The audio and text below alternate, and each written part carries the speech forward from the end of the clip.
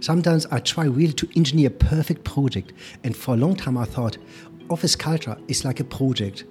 And if I set up right, it's working. It's never working like this. Office culture is, I try to calm myself and say, office culture is like a bonsai. It has to grow, it has to be trimmed, it has to be shaped, but it has to be always cultivated. It takes a lot of effort, and I'm not the absolute patient person to do that, but I have to find my inner zen for that. And Jean is very good at that. Welcome to the Light Lounge, the first podcast for lighting designers, creatives, and designers who work with light.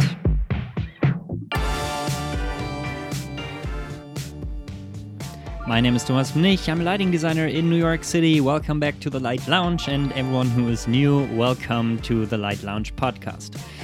Well, my job is it to speak to the most influential and creative lighting designers out there, and in this week's episode I am excited as always because I speak with one of the lighting designers. I speak with one of the founders of OVI, Office for Visual Interaction. OVI was founded 1997 by Gene Sundin and Enrique Peiniger, and I have the great pleasure to speak to Enrique himself. We talk about a lot of things. Of course, I don't need to mention that OVI has been working for renowned architects like Zaha Hadid, Bjarke Ingels, Rem Koolhaas, Foster & Partner, and many, many more. And of course, they have won awards for their design excellence and expertise. But as always, I try to look behind the glowing, shiny facade and get to know their secrets, what kind of mistakes they have made along the way, to get to know and learn from them, in order to make better work, to create a better community, and to be a better lighting designer. We talk about office culture, how to establish it, how to keep it, how to maintain it. We talk about his first steps in the lighting design industry and how he got his first job in the lighting design community. Of course, we talk about mistakes and we talk about things that he learned along the way that are important for young lighting designers, but also for very well-established lighting designers in order to share and to become and create a better world and a better lighting design community. Well, I'm super excited. Please listen in carefully. I'm German. We know that the German accent might be sometimes very straightforward, but I cannot tell you how much I appreciate the beauty he puts into the words and into the content that we talk about. So please stick along. This conversation is one of the ones that I found very, very exciting. So, okay, now I stop talking. Please, Enrique, welcome to the show. Thank you for having me. Let's give you a quick snapshot where I come from. You hear I have a sweet German accent. Somehow I cannot get rid of it. I grew up in Germany, went to school, and I graduated from architecture school at the Technical University of Berlin. I was always interested very much in, to be honest, when I graduated from my high school, I didn't know what I should do. Mm-hmm. And my father was really into it. You cannot change your subject. You have to pick a subject. So I said, what can I study? I picked architecture because I felt it's the most open subject I can study. I can become afterwards attorney, something in physics, in building physics, maybe architecture, historian. And so I picked simply architecture because it was one of the few general studies I could do in Germany. And it was a wonderful study, a wonderful opportunity. It was very interesting for me because it's such a broad view you have on the world. I was always interested in architecture when I was a kid and when I was growing up. I loved mostly monasteries. Actually, I was going for vacation when I was like 12 years old into a medieval monastery, and I loved it, how the praying of the monks was translated into buildings. I thought it was cool. Also, the spaces, how they reverberate. I thought it was really cool. So I studied architecture. During my architecture studies, I thought it's interesting think about the people who interact with architecture. How does architecture shape people, or how do they resonate to people, and vice versa? So I studied at the same time social sciences. I graduated first with architecture and then a year later in social sciences. That was actually how I started out. And that was in Berlin, right? In at Berlin. The Technical University of Berlin. Correct. Are you from Berlin, or are you? No, from a small town near Hanover, Bielefeld. No one knows it. Well, of course I know it, but yeah. So that's quite interesting. So you also are described in different interviews as a humanitarian. Is this something that you try? Do you bring the aspect of society and the interaction of humans into space? I'm not sure if it is a difficult question, but let's look at it. Actually, when we designed at OVI, we really look at it from different perspectives. It's something really important to us. When we look at a design, at the design stage, we look actually, do we answer all the questions like, is this sufficient electrical information? Of course, the architecture, the design is to be right. Does this answer the question? But we always put ourselves into the position of the user. How does somebody perceive the space? How, if we do actually a convention center, we think, what would be intriguing to stay longer in a lobby, not meet there, run through and walk out? What does people meet earlier, make some Instagram pictures, or stay afterwards and have a chat? What much my space is intriguing. It's really good to study, for example, very often we visit spaces to see if they're really working, what's not working, what's working on Lincoln Center, but also in Europe, what's working in Old Plaza in Milan. There is a lot to be studied. And then how can we translate this into the current society? How can we as lighting designers support actually that our design work is relevant for the next years? When we at OVI design projects, they don't get refurbished in 5 years. They're actually they have very long-lasting timelines typically, what we're doing, memorials and these things. So we really look for modern classic icons. So we don't tend to design projects which are fairly trendy. We always look for something which is a timeless elegance. And so we have to be very much in tune what's current in the society, where's the society going, and we have to speak to a lot of people. Yeah. So let's stick a little bit let's come back to the timeline. So you graduated from the TU Berlin in architecture, and then did you work in architecture? What happened after you graduated from architecture school? My father asked the same, what happened? Because I never worked in the architecture office. He said, was all the studies for nothing? Actually, I was really interested. When I studied architecture, I was interested in unique projects. So I studied what happens that a unique project comes together. Mm-hmm. It was always interesting. The magazine, I looked a lot at the magazine GA. There's a beautiful magazine. And I noticed the unique project always have a certain team. What team is working on it? And the connecting thread through all these projects which are unique was actually the lighting designer.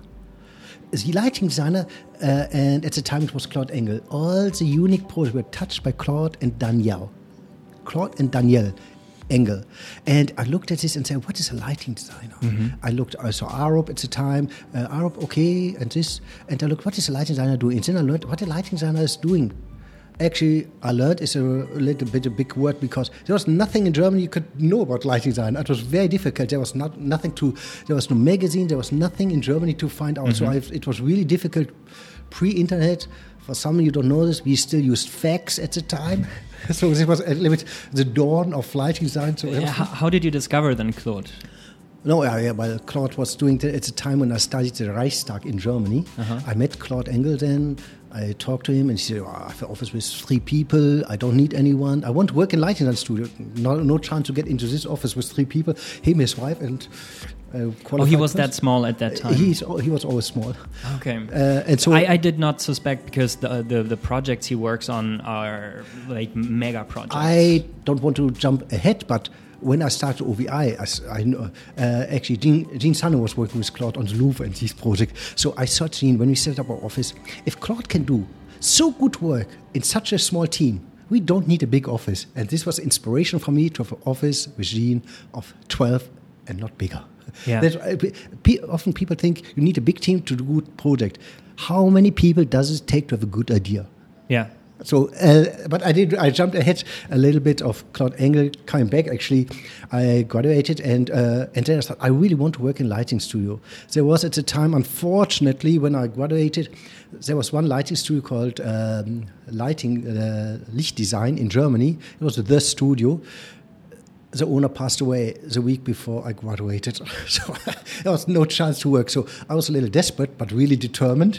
So then I worked for a lighting manufacturer called Celax in Berlin. It was just after reunification, tons of jobs there. I was actually the liaison for architects speaking to manufacturers. The manufacturer realized we cannot talk to our customers, the architects and light designers.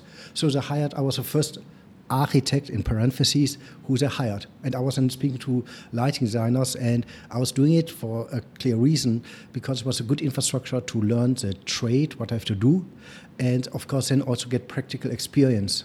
I trained myself. The book I was reading was from Harald Hofmann, Handbuch der Lichtbeleuchtung.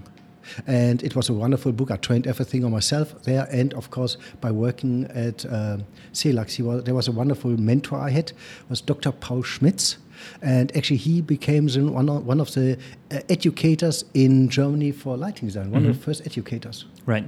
He was a professor of mine then later on. So. Are you seriously? Of course. Paul, I was going there because I thought I learned the most from Paul. I have several offers in the industry, and Paul was the one I felt he was most training me to learn it, and that's when I was going there. Yeah, I was there working with Paul for a couple of years, and I was always keen to do really lighting design. At some point, I decided, well, after the owner of Licht Design passed away, there were small offices. I want to do really take a step forward, and so I simply tried to find a studio here in America, because America is the country for lighting design. There's so many generations here, so I came to America, which was actually a funny story. I really was determined. There was 2 lighting designers in America who were working international. It was Claude Engel, 3 guys, all respect, he didn't hire, and then George Sexton. By accident, George Sexton had one time a dinner in Berlin, and I invited myself to the dinner because I knew the architect, so I was invited, and then somebody asked, who want to bring George back to the hotel? My hand raised, I do that. So I took George, put him in my car, and he didn't know it at the time, but I know I drive this car as long until I get a job from him. I asked him, can I have a job for me? He said, well, I don't have a job. Seriously, he said that. I told him how good I am, what I learned. I don't have a job. He said, you have an office with 25 designers. You must have a job. He really didn't want to give me a job. He said, that's when he said, I can only hire an intern. I said, I become an intern. So I was becoming an intern at George Sexton after 3 months, and I went there, and after 3 months they ordered a visa for me, and I was promoted to director of international marketing, and I was going after 3 months getting jobs. They knew that I was qualified. To be more funny about that, you know who my boss was at George Sexton? Gene Sundin. I started out as an intern of Gene Sundin. So your business partner today was your boss today. So yes. Did you drive with her in a car as well for hours to convince her to start a business, or how did? Well, no, actually this was very different. Actually, so first she had a really cool car. She had a convertible BMW Z3. Oh wow, really cool, man. Mm. She took me first time for a ride, and I know it was a cool car. She asked me, "How is this convertible? Nice weather." I said, pretty okay. So, of course. Not didn't let on that. Yeah, it was okay. And after she told me, you were pretty chilled, actually.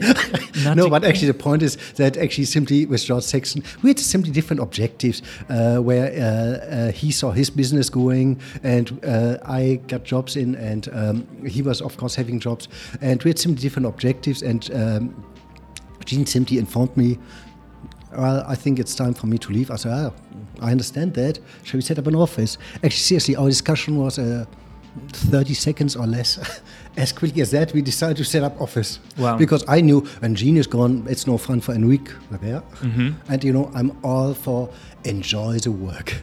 Actually, it's hard work, but my thing is always, it must be a wonderful infrastructure to be creative and have energy. When we look at our office, everyone is energetic, has ideas, is fueling each other with ideas, and I know I really fuel off good ideas from Gene and vice versa. Yeah. And that's why we set up office with Gene.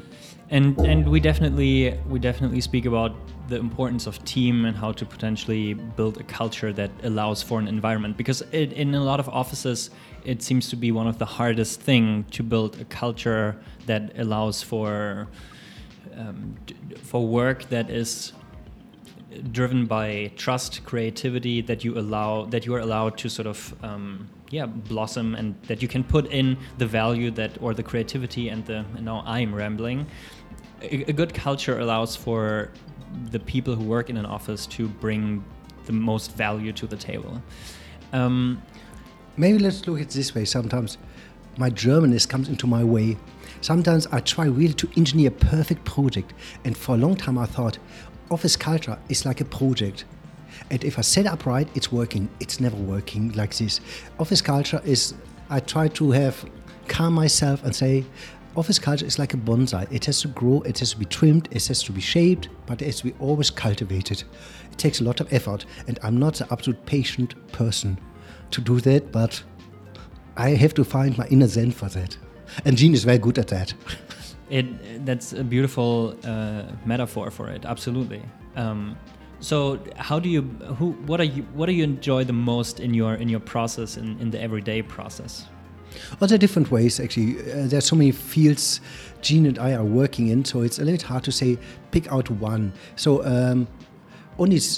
I pick something comes to mind right now because we just talked about office culture. If I pick something in office culture, I really enjoy when we've had a design briefing with our team here, and the designers go away, and then they prepare something, and then they surprise me. That's cool.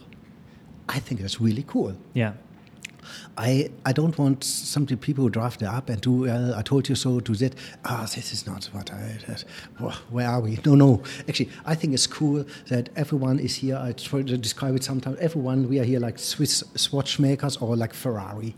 Everyone can drive a Ferrari. And if you give everyone this right racetrack, they can really unleash. But the funny thing is, everyone is very skilled. But an ensemble of a lot of stars doesn't make a winning team. You have to really careful orchestra every instrument here that you really get a really well-oiled machine, and then it's really cool. And then they come up with stuff I didn't think about that way. And that was cool. And then I come in and I throw something out, some ideas back and forth, and then they make something out of it, and that's cool. And I really enjoy that process. It's like a discovery process. But there are a lot of other things I enjoy in my business. Otherwise, I wouldn't run a business. Let's stick to the culture and how to sort of find people that then sort of click in an environment. Are there potentially hints that you see in a first interview when you hire a young designer or an experienced? Let's step back.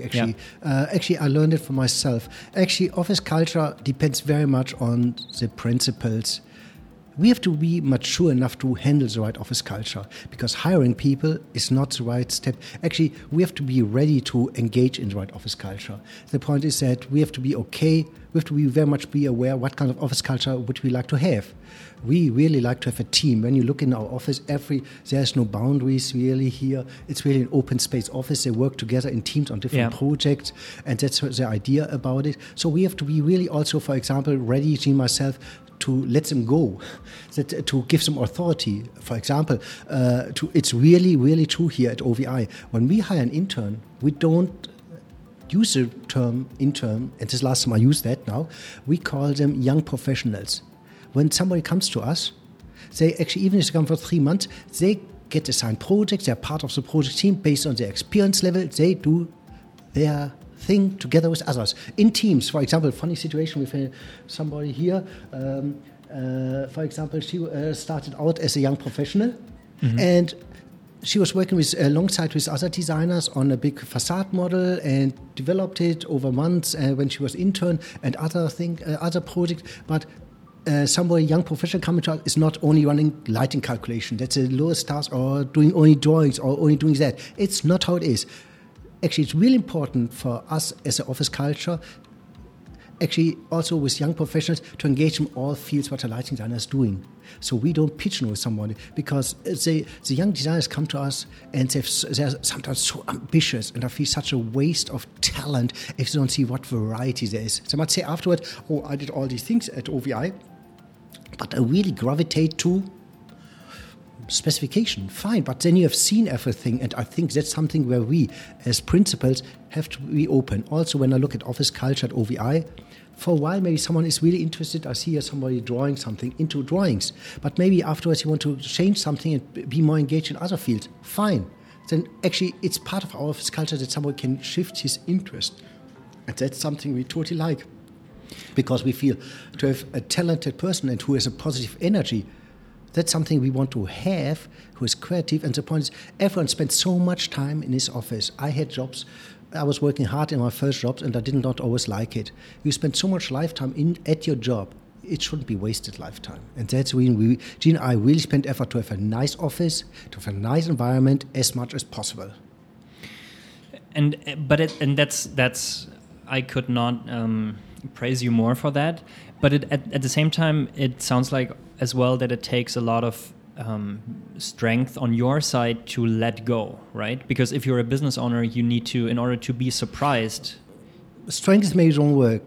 For me, I would say patient, because I'm so impatient. Yeah. That's one of my skills I might further develop in the future. Patience? Yes. Well, I mean, of course, I can tell your energy is I don't want to say through the roof, but it's very impressive. Yes, it's very impressive. I only drink decaf, yeah? So. Yeah. So, how long have you been at George Saxon before? I think a year or so, yeah. Okay. And I don't want to dwell too much on the past. So in your partnership with Gene, how would you describe you mentioned that you are more on the engineering part and she is more on the people's part. Is this correct? No. How would you describe your actually, we don't have your leadership team. We don't have clear boundaries at our office working between Gene and me. Typically, there are some more gravitation points, maybe I would say, but they are flexible. Mm-hmm. Actually, it's not that, I engage with these clients and Gene engage with these clients. Actually, simply in some situations, it's more useful. I describe it like a soccer team. Sometimes it's better to have a certain lineup this way. If you drive with with this team, in order to communicate something, sometimes it's better to have a different lineup. Right. And actually, sometimes some clients respond better to me in certain situations, in certain discussion, and sometimes as machine. And as yesterday, we went together to a client meeting because it was the right lineup, right situation. What is the best way to communicate where we are, what our objectives are, what's the best step for the project? So there's not a clear lineup. I would say there's a gravitation point that Gene is very much very patient. That is amazing, and I sometimes cannot understand how she does this, but it's that's very good. So this is a great point. I always see how she can handle all the different tasks here in the office, and I come in also. And I have some other tasks sometimes to reach out to clients, and sometimes I do a little travel together with Gene on project-wise. So It's always a little flexible. Actually, the problem is we don't have a typical project. We have so much international work and so much different types of work. So everything is so fluid that there's no formula for us how to do it. If you look at the formula, how we are working, I think the closest formula you can say is we have a complete integrated design process. Integrate lighting is really integrated into architecture, and it's always paired with innovation. But there's not a formula that we do it this way at OVI. No, actually, even for each project, we have to see what's the right answer right now. And maybe I'm trying to connect dots here. Like maybe the common line in all of your projects is maybe rooted in your excitement for monasteries, and I think one of the projects that you mentioned as something very inspirational, and of course the Tado Ando Chapel of Light, absolutely amazing that you just bring to whatever project just this extra, I don't want to, maybe magic into every project that does not need to follow like a specific, I don't know, like a pattern of light that you develop. That's a nice way to put it. I didn't think about it this way, how you word it, but I think it's very nice to put it this way. What's nice about Tado Ando, there's a moment of when you step in, surprise, a positive surprise that you don't expect that. And that's what Gene and I are looking, how to touch a project in a way that it doesn't push you, but it makes you a nice, comfortable surprise. What we use very much at OVI, often a metaphor, is lighting design is like film music. the architecture is a film, and the music should be very subtle, should you move through space, it should generate emotions, it makes you stand a moment, take a breather and move on. And that's actually what the Chapel of Light is. And it's and if you have a movie and you realize the music, it's wrong. We are very, at Lighting, at OVI, very subtle. It's all about the architecture.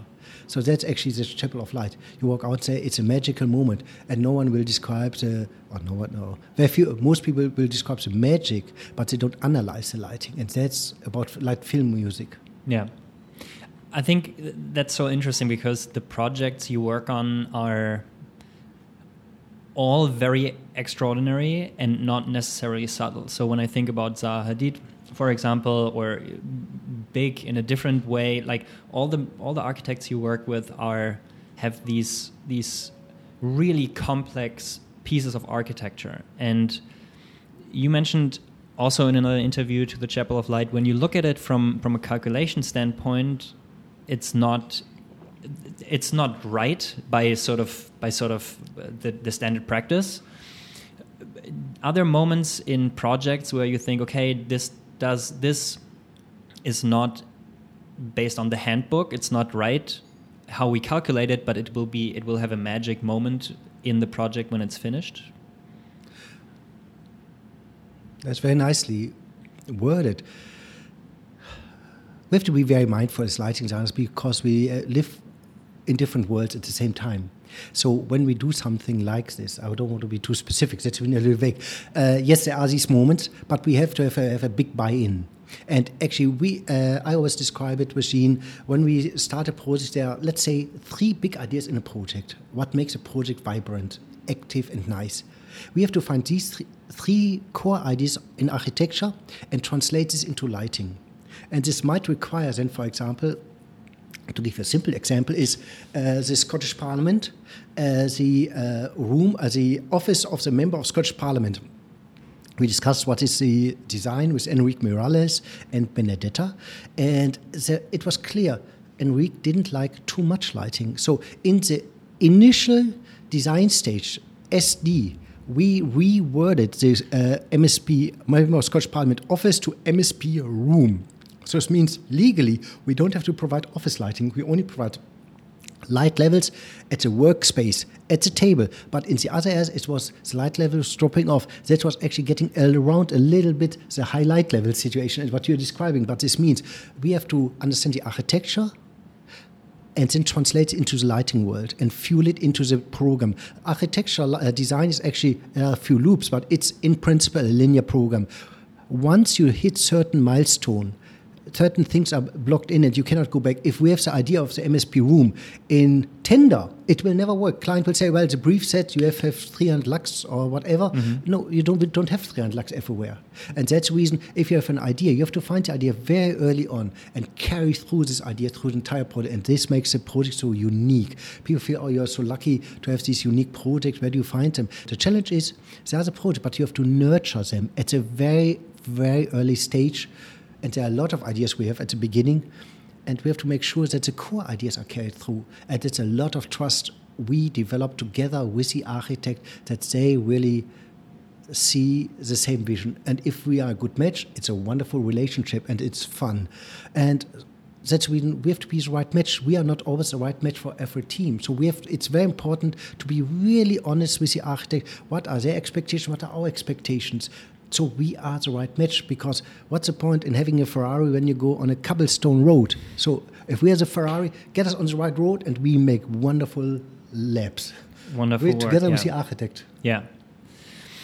So, and I just wanted to mention one project that there are a couple of projects, of course, that I'm super fascinated by. And I think the way how you also, the importance of context, I think, becomes more than self-explanatory with the New York Times building by Renzo Piano, where the light fixture is not just illuminating the building, but also picking up the color of the city.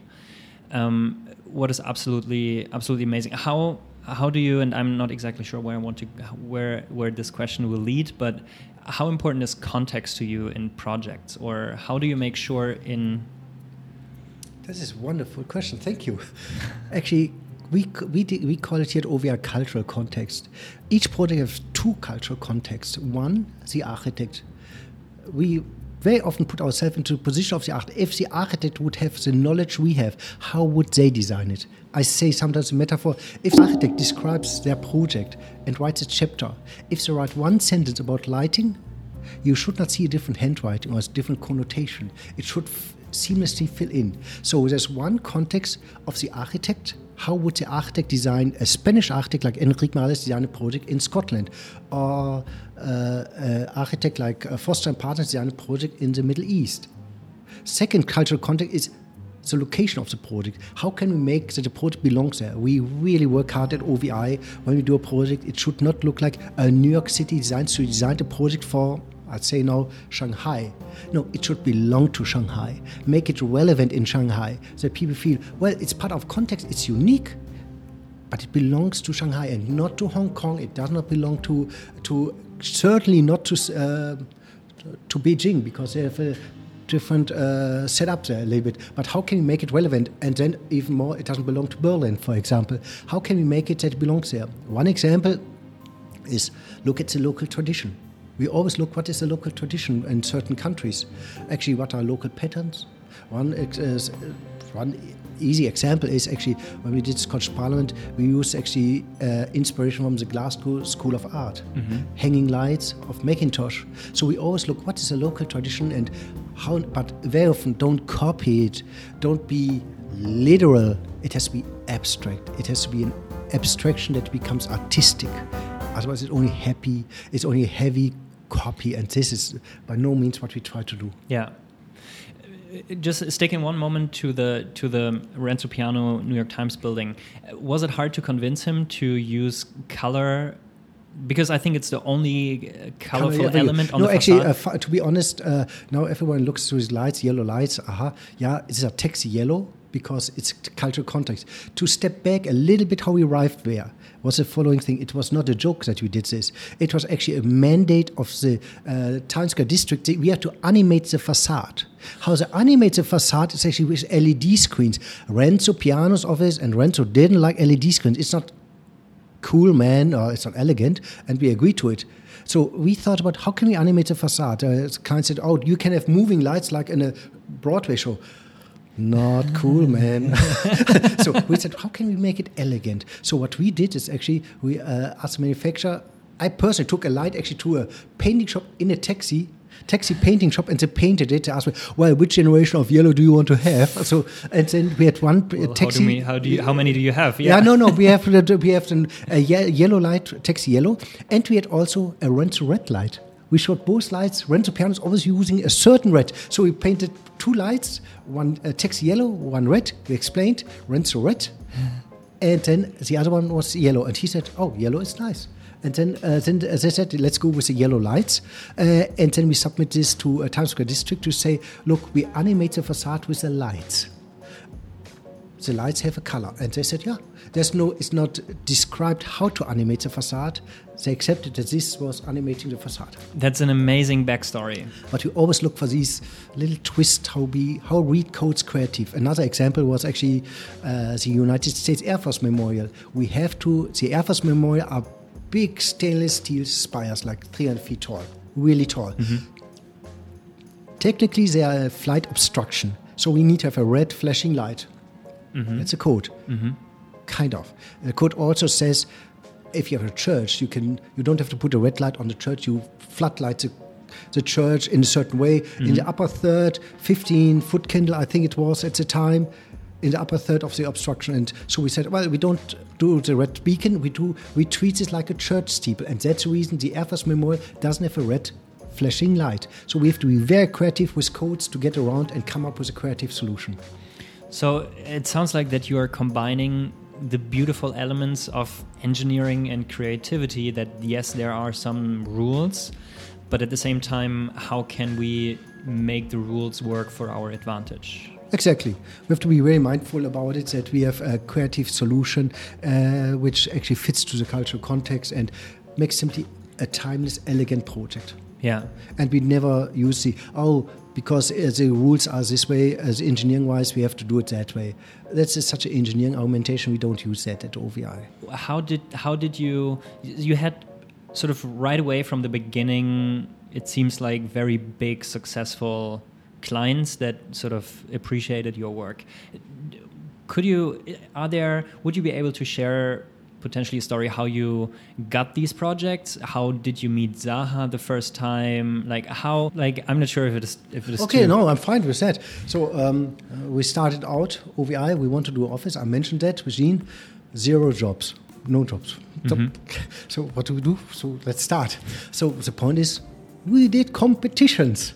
We went to we heard about a certain job, and so we said, well, we believe we are really good. So if you really test us, we can win that. Mm-hmm. And for example, the Scottish Parliament was a public tender process, and with all respect, there are very qualified lighting designers in UK. Mm-hmm. So we submit our papers. Was qualified, but they said, well, I can really handle such a job. And then there was a test, and we passed the test. With Zaha Hadid was the same. Zaha Hadid was actually a funny story. We started working with Zaha Hadid over, I think, 20 years ago, or something like that, over 20 years ago. Zaha Hadid was at the time a very small studio. There were 45 designers at the time. And she never built. So she had only these art pieces. She just won a commission for the Cincinnati Contemporary Art Center. So we went there and said, we are really good. I didn't say it this way. I was more subtle. So I said, I think we can really do something. And I was totally fascinated by Zaha, of course. And then she said, okay, how good are you? Well, we're really good. We do competition, show us what you can do. And then we had 3 competitions on one weekend with them, and actually we were in the evening meeting on Friday on the flight back, Saturday the first competition entries, Sunday, and then I called on Sunday. We submitted Friday information, Sunday evening the information. I spoke to the head architect who was in charge of the office, Zaha, went through the information. I said, is there something else? He said, no. I said, but you sound so hesitant. He said, yes. I said, what is up? He said, well, I was actually expecting that you tell me that you cannot do that because it's too much work. One was even in Italian and so on. So we did 3 competitions. We did the ski jump in Innsbruck, we did the science center in Germany, and the ferry station in Salerno. Zaha Hadid won all 3 competitions in one weekend. They never won these weekends. This was for her the breakthrough. Unbelievable. It was really unbelievable. Can you believe it? Salerno was opened after 20 years last year. It takes forever, and all these projects were actually executed. But then this was actually a very cool situation. We won this commission. At the same time, we were working with Rem Koolhaas on the Dutch embassy. Uh-huh. So it's a very intense time. That was really intense. And then there was a competition coming up for the Scottish Parliament, and this was after, I think, OVI was fairly established for a few months or maybe a year, and then we won this competition against Spears and Major, and so, and then we head down and work. Head down and do good work. Unbelievable. It's... Yeah, I need to pause a little bit because, yeah, it's really intense, I can imagine. We were working around the clock. Yeah. Around the clock. No one actually. People are romanticizing how beautiful it is. Must be so nice. It was a cool time. Mm-hmm. I really enjoyed it in a certain way, but it was. You don't believe how hard it was actually. At the time, it sounds so good now, but when we set up office, no one liked it. We eat the lunch of someone else. They were always fighting back. What do we believe? If we pick up commission here, and here, all these things. Other lighting designers were thought to get something like this. So not everyone was happy. Now it's a different situation. Oh yeah, okay. But that's the reason we really have respect for young talent and if they make it. And that is it's really frustrating for me. If you talk about what I don't enjoy is fake competition. Oh, they should tell me they have the preset, fine, be happy, go on. Don't waste our time. It's okay. Yeah. I love open competition, open-minded, yes, all day long. Good example, the New York City Streetlight was a numinous competition, and we won that. Mm-hmm. So open competition are really cool. And then we can really fuel. How is it today? Do you have dream projects or specific clients that you really would like to have, or are there still kind of ambitious goals? I don't know where you're able to go from here, but yeah, actually, ambitious goals. I don't use these words, ambitious goals.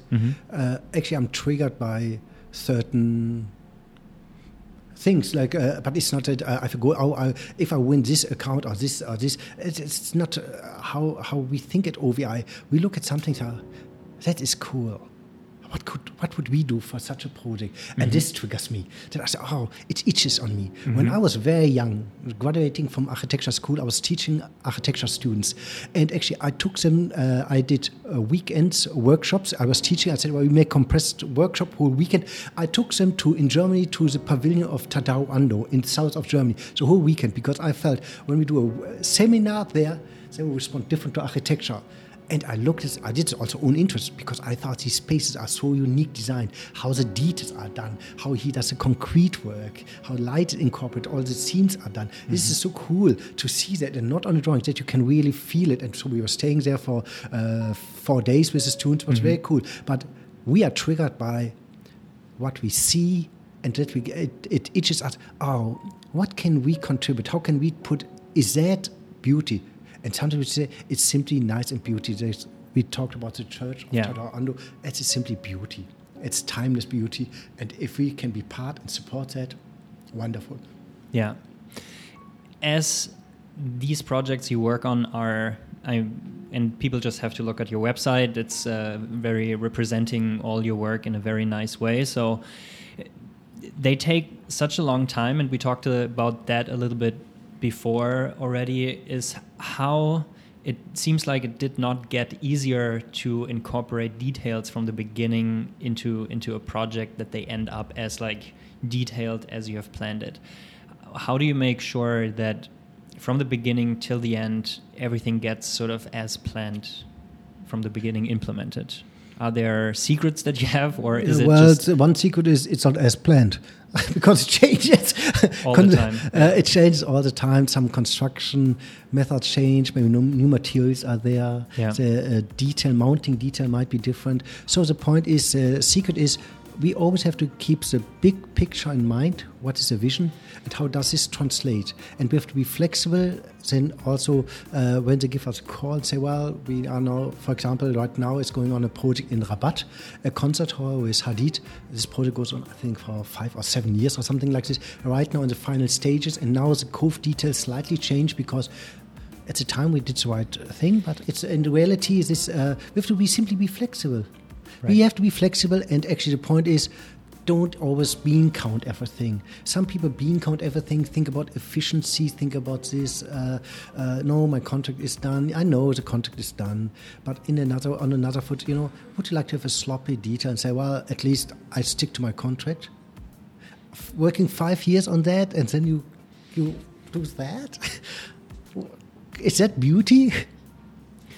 And maybe I approach it with a negative connotation in mind. It also can be positive, right? That technical components advanced, and suddenly the detail as you had planned it becomes more sleek and more fine. We have to be simply flexible. We have to be flexible. Yeah, that's what it is, and actually be open-minded. Always be open-minded. Actually, we cannot insist on something. We have to listen, because other players in a project, they are also smart, have also certain ideas, and then ask them, well, what would you suggest? Listen to them. And don't pound on it. We are OVI, we do it this way. Oh no, don't do that. This is that's not. Actually, we are really Office for Visual Interaction is actually also a mission for us. It's not about Dean, Sun and myself, or that we treat ourselves like that we push interest. That's not how we can be team players as lighting designers. Lighting designers to be very, very unique quality, and that's the reason it's visual interaction means how the materials are finished, how are they reflecting. So we have to be good listeners and team players with the architect, with the construction team. Architecture is a collaborative process. And it sounds like that you're really good at listening and establishing relationships, that you are, just as one example of your client, still sort of the lighting designer for Zaha Hadid for over 20 years now. Yeah, we enjoy that very much, and it's actually like in a relationship. That's actually one of the secrets, I think. Also, it's like in a relationship when you are married. You have always think about what can you bring to the relationship. It's not only you're comfortable with the relationship. You have to think from time to time. Listen. Okay, what happened on your side? So how can we do something? These relationships evolve and change, and how can we be a good team partner in this relationship? I think that's absolutely wonderful to come to sort of an end of our conversation. I could not agree more. It sounds excellent. I just want to stay here and become a part of your family.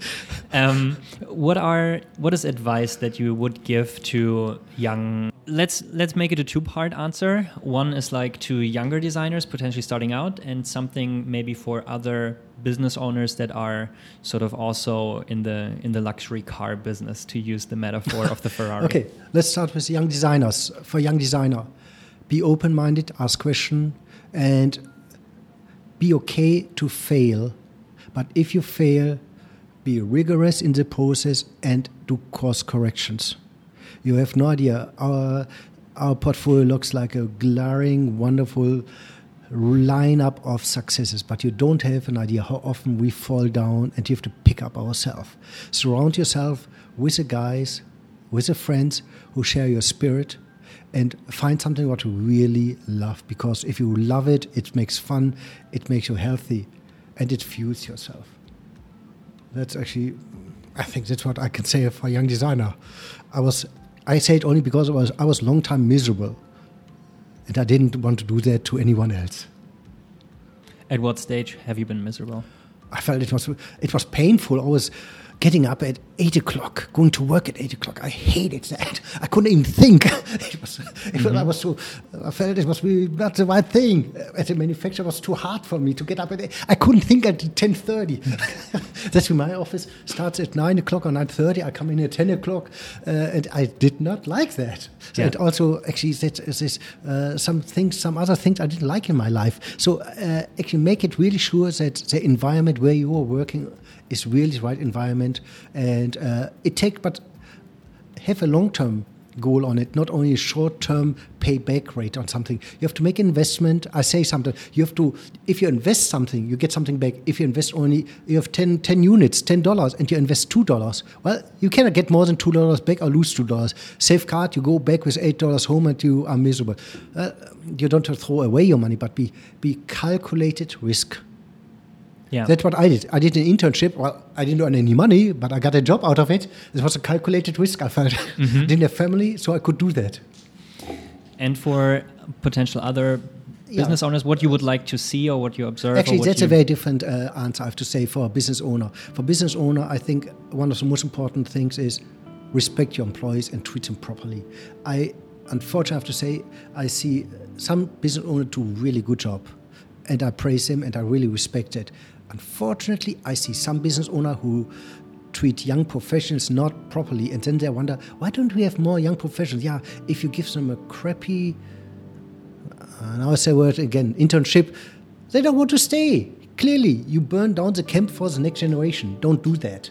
So as business owner, we have to have actually a lot of objectives. Actually, I think it would be nice to connect more to each other. I think our organizations are not doing a good job. It would be nice if we can more. I know they're always afraid that it's not about fees. The point is, I want to compare experiences. We went through such a painful process to grow from 2 to 10. That is a gap where our organization should help, because we have all the same problems in getting there. And I feel when I talk to my colleagues in this range, we all invent the same wheel in parallel without talking to each other. We can share experiences. I'm open to share experiences because, you know what, I work on such a specialized field, you cannot copy it anyway. So I don't have a problem to share some of these experiences. And it would be nice if there are more professional lighting designers. And for a goal for my lighting designer generation is that we establish ourselves as a real profession. That would be something, and that we are not like a little flower on the side. We can have impact, but we have to be really professional on it. And that probably only is more possible when we collaborate more and potentially share and work more together. Yes, we should share experiences. Architects do this much better.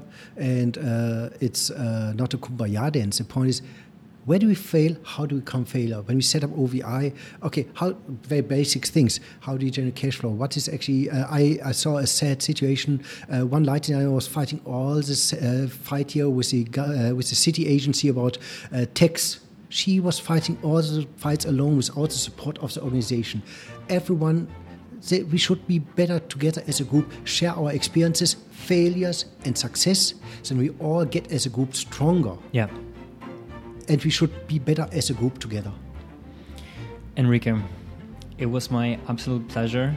Thank you so much for your time. It was, at least for me, truly enlightening. And I truly got to know you and your company and your culture much, much better. And I thank you very much. I really appreciate it. Thank you for your time. I think you do a great job. I looked at your light lounge. I think that is something what I mean on some level, that you find actually a unique platform to connect, and that fosters our lighting culture. And that's something which has to be done much more. I know lighting design here in America is further along, but I would have.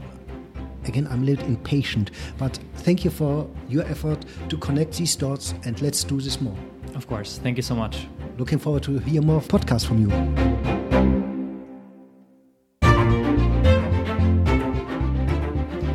Ladies and gentlemen, dear lighting designers, dear creatives, dear poets, thank you so much for listening in, sticking so long. I'm super excited. Like the energy, the wisdom, and all the knowledge, I really appreciate it. Thank you so much, Enrique. It was my absolute true pleasure. For the one or two people who don't know OVI yet, please check out their work under oviinc.com and to get to know what amazing work they do. Please also send them some love on their amazing Instagram account, OVI Lighting, and say hi, kind regards, of course, always from me. Please get in touch with me. I would love to hear your story. Please let me know what you like, what you hate, what you don't like, where I can learn what kind of mistakes I do, and where you think the podcast could be improved. And I would love to get in touch. Okay, that is it for this week's podcast. I know I have not been super on time uploading, but this will change. However, if you want to know when a new podcast episode is uploaded, please just follow me on Instagram, and there you will get the latest and greatest information. Okay, now so long. I wish you all the best. Stay lit.